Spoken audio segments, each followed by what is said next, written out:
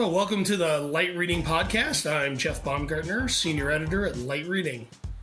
Hi there, I'm Heather Handyside. I'm Chief Communications Officer for GCI, Alaska's largest telecommunications provider, serving more than 97% of the state. And I'm Mike Birch, the AU Aleutians Project Manager for GCI. All right, Heather and Mike, glad to have you on the podcast. Thanks for joining me here. I've spent, some time recently with the company GCI. We've talked about things like DOCSIS upgrades and the use of high split upgrades and the deployment of 2 gig services and so forth. But today we're really going to be, I think, spending some time talking about the big fiber project that you have going on, the GCI Alaska United Aleutians Fiber Project, if I'm stating it right. So, there's a milestone that we're going to get into, but I was wondering if maybe one of you can first maybe help to kind of set the stage about, what that project is, what it entails, some background on it, and kind of why it's important. Sure. Mike, if you don't mind, I'll start off just kind of giving some context for folks. I think most of your listeners, I'm assuming, live in the lower 48. And so to provide connectivity in Alaska, I think is a really unique concept that people don't fully grasp. When we're talking about connecting Alaskans, we're talking about incredibly vast distances, a state that it is twice the size of Texas, and deploying to very small remote communities. And when I say remote, I mean there are no roads for hundreds of miles around. The only way that you can get there is to fly. There is one nurse, if we're lucky, maybe one school that serves K through 12, and they maybe have 50 students. These are really tiny communities. So building out across Alaska can be a huge challenge. In the case of the AU Aleutians Project and the Aleutian Chain, this is the westernmost communities in the nation, other than Hawaii. They're extremely tiny. They're on a peninsula that has significant weather issues. For folks that watch The Deadliest Catch, they know what the seas are like around there. And they're home to a bunch of really great, hardy people. But getting fiber down there, getting connectivity has been a real challenge. Right now, and for probably the past few decades, they've been served solely by satellite service, geostationary satellite service. So their experience would be probably a 2G level of connectivity and satellite internet. And so they've really been restricted.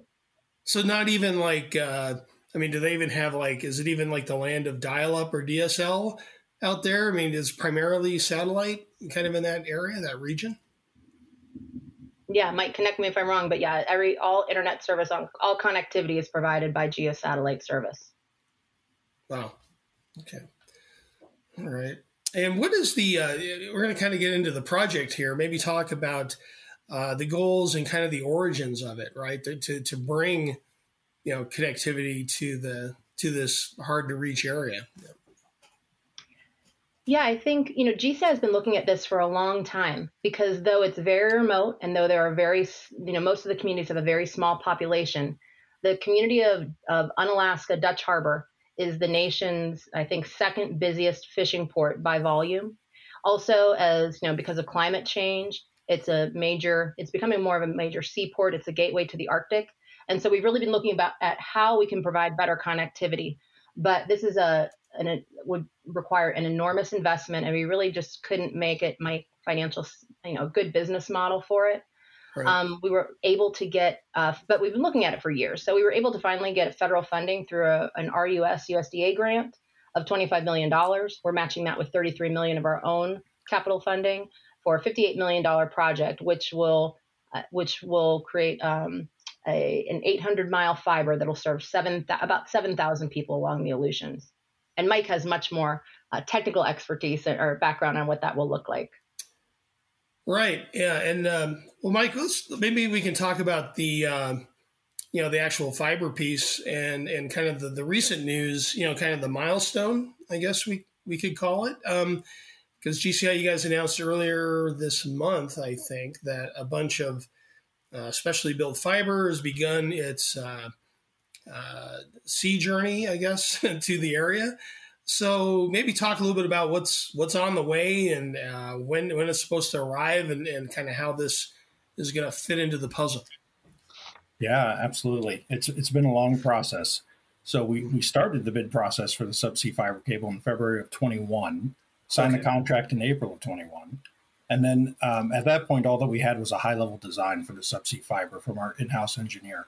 So our vendor was able to order the raw materials needed to build the cable, but we still needed a marine survey to provide details about the proposed route, such as the topology and any potential obstacles, like previously unidentified shipwrecks or large rock formations.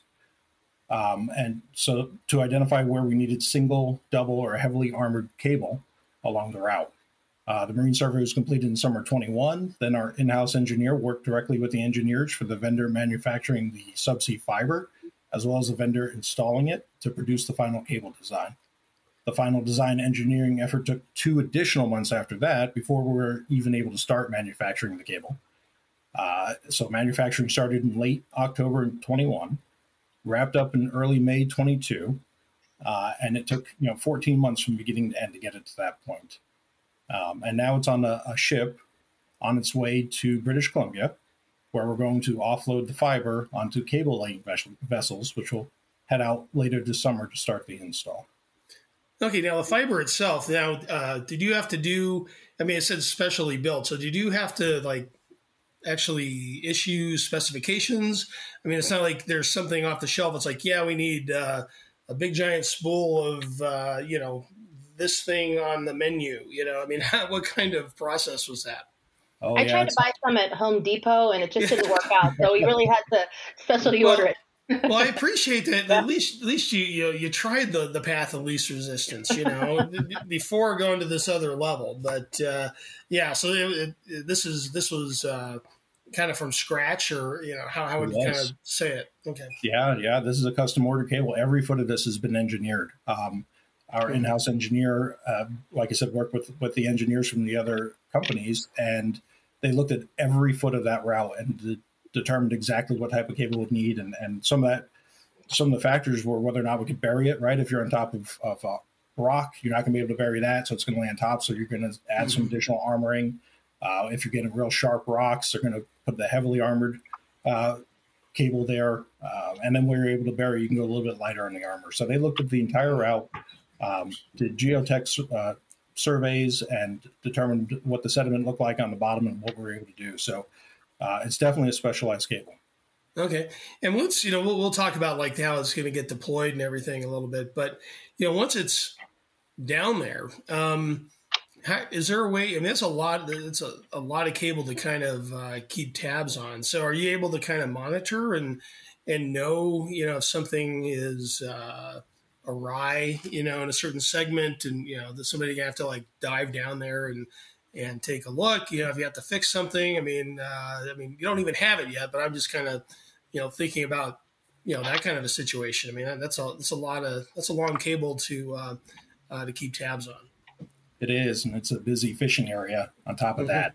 Yep. So the long haul transport equipment that we're using from Sienna will indicate if there's a fault anywhere along the cable, and it'll tell us exactly where it's at. And we have a maintenance contract in the event there is an issue with the cable, and they will deploy with their ship, and they'll send divers, or they'll pull it up from the bottom, or do what they have to do to repair the fiber. So it's a fairly complicated process. Okay. And there was a photo, I think, with the announcement that you put out that it looked like this big giant spool of material with people on it. Yeah, kind of to give it some scale. The people look like, they were like these tiny little figures with this, massive spool. So is this are we looking at the actual fiber that's tied to the project with that image, if I'm right? Yeah, absolutely. So we had 2 of those tanks loaded with fiber. It's more than 800 miles of subsea fiber, weighing in at almost 2,000 tons. So significant amount of fiber on that freighter that's coming from Germany. Right. And I think in your announcement, you're like, it's not exactly something you can just throw on an airplane and, fly over, to Alaska, right? Yeah. Definitely not. Okay. All right. Well, great. Well, it's on the way. So once the fiber completes the journey on the ship, talk a little bit about what the next steps are. How are you going to kind of roll this out, and then how are you going to use that to actually connect into the area, to so that homes and businesses, in the region actually get service? Yeah, so the freighter is on its way to British Columbia, and once it gets there, there's going to be a transfer of the cable from the freighter onto the cable laying vessels. That takes a couple of weeks, and then at that point, they're going to head out towards Unalaska and start the install in late July. That's going to run through early October. They have landings in 6 communities, Unalaska being the first, and Larsen Bay being the last community, and then they're going to connect that to our facilities that already exist on Kodiak Island. And that'll complete the subsea fiber path. So that's a huge component, right? So we have the subsea fiber. We also have to install shelters in each of the communities because this is unrepeated in the water. This is all passive. So we'll be installing shelters in each community with equipment to repeat the signal down the Aleutian chain. So in addition to the subsea fiber work, we're also building shelters right now. We're building shelter pads. We're building routes from the beach into our facilities. All that's ongoing right now. And that completes that kind of part of the project to get network connectivity all the way down to Unalaska. In addition to that, we're building fiber to the premise networks in each of the 6 communities down the Aleutian chain. And that's how we plan to deliver to homes and businesses once we light up this fiber. Okay, so it'll be the access network will be all fiber there. Okay. Which is really extraordinary when you think about the communities that we're serving. For example, I think the smallest that we're serving is Larsen Bay. It's a community, the population is 80, and it is largely Alaska Native. It's a strong history of fishing in the community, but this tiny community that is hundreds of miles from Anchorage, the biggest city, is going to have 2 gig speeds. It's amazing. It is going to be transformational, a game changer, not only in that community, but throughout the region as we do this. Right, because they haven't had anything near that. I mean, I'm guessing they've had with satellite. I mean, I guess there's certain limitations with that, particularly with like two-way, interactive sort of applications. I guess they can do some video streaming, but I think with 2 gig, they can kind of do about anything else anybody in the rest of the world would need to do at this point, right? Yeah. Okay. And then I want to talk a little bit about kind of the you talked about the costs of the project, right? In terms of the total cost and how much came from the grant and so forth. Now, does that just cover does that cover everything to the point where you're connecting to end customers, or is this to kind of lay the everything but that? Mike, go ahead. You go. Oh, I can do it. Okay, no problem. So the grant is for $25 million, but the project budget is $58 million. Right. The grant clearly doesn't cover all of it. There is a significant investment by GCI to get this done, so $33 million of our money, $25 million of federal money is what we're budgeted for to get all of the work done. That includes all the way to the customer's home, the device sitting inside their home. Okay. And what and as far as like outreach to businesses and residential or residences, so will they effectively become GCI customers? I mean, despite the grant and everything, I mean, you're gonna effectively own those customers, right? Well, many of the customers in the community, the people in the community are already our customers for our wireless service. We do some wholesale sales to local internet providers down there. So we already have relationships. And we also provide services to clinics and hospitals. So communities already are part of our customer community. But we do see this, a lot of pent up interest in this. And so looking probably to, expand our reach even further as we bring new products online. Right. And what have you had a lot of like proactive outreach from the community about this kind of people already asking, hey, when am I going to be able to, get hooked up here? Oh, yeah. Well, I think, we really had to reach out to the community all the way back in 2019 to get letters of support to to make this project happen for grant purposes. And so to really explain the case, how transformational this was going to be, we were planting the seeds a long time ago. I think, between when we received the grant and the installation and, for turning up the first service in Unalaska at the end of this year, people have been eager for it to happen, but it hasn't been front and center. Yeah. But I think now people are going to really be interested once the fiber ship arrives and they can start seeing it offshore, and that really makes it real, right? So that's we have tons of interest. But I will say, when we've turned up fiber service in similar communities, we just recently did this through a partnership with Quintillion Fiber Networks in Nome and Kotzebue. So think about Nome, the home of the Iditarod. Before this, they were probably their internet speeds were 10.1 for consumers. Now they are getting 2 gig speeds. And what we have seen is GCI customers in those communities, once they get 2 gig, their usage has increased an average of 564%. So if you build it, they will come has really proven true. Okay.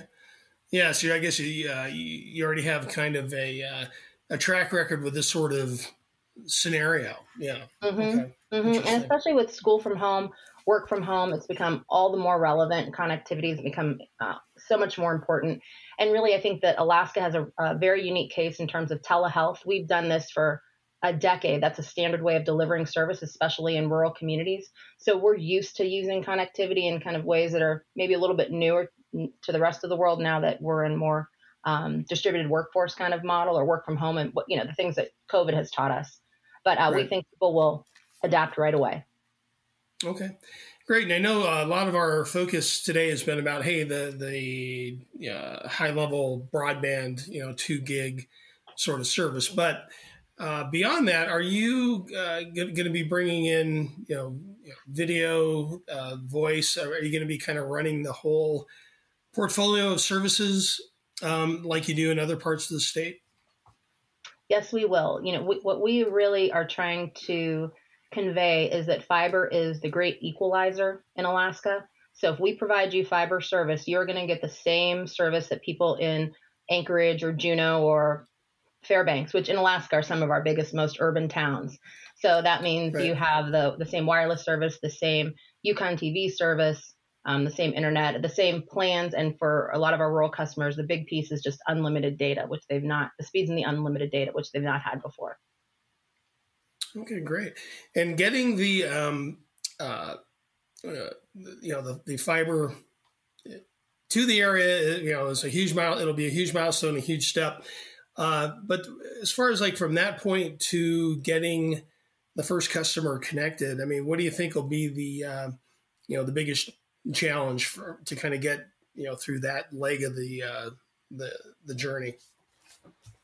So that's a great question.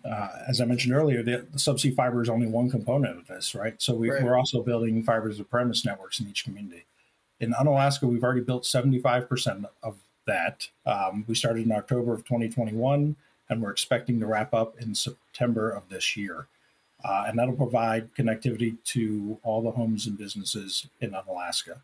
We're also looking to go to Akutan before the end of the year and build that community out as well. It's one of the smaller ones, just slightly larger than Larsen Bay. I think it's 85 people or somewhere in that neighborhood. So it's a couple of people larger, but that's the other community we're looking to build this year. And so we've ordered all of the customer devices. We have, everything else is ready to go. We're just need to get the subsea fiber lit up and then complete our fiber to the premise build in the communities. Yeah, I think Mike and the team have been building out enough fiber conduit. I don't know, it probably reaches to the sun and back by this point. There's so much going in the community. So right. Feels like it. Well, I guess it's good also that you're getting the fiber in here, and apparently you stayed ahead of the supply chain fun that everybody's been going through. So congratulations on getting it onto the boat and on the way. Yeah. So. Yeah, thank you. Great. It's been a challenge for sure. Yeah, great. So I think that's where we're going to leave it today. So Heather and Mike, I really appreciate you joining us here today, and look forward to getting some updates as things progress. But again, thanks a lot for your time. Thanks, Jeff. It's been a pleasure. Yeah, and Jeff, I look forward to our next podcast. Let's do a live video feed from Unalaska. Hey, I'm all for that. Get that 2 gig connection, and we'll take advantage of it. All right. Yep. All right. Thanks, everybody. Thanks. All right. Bye.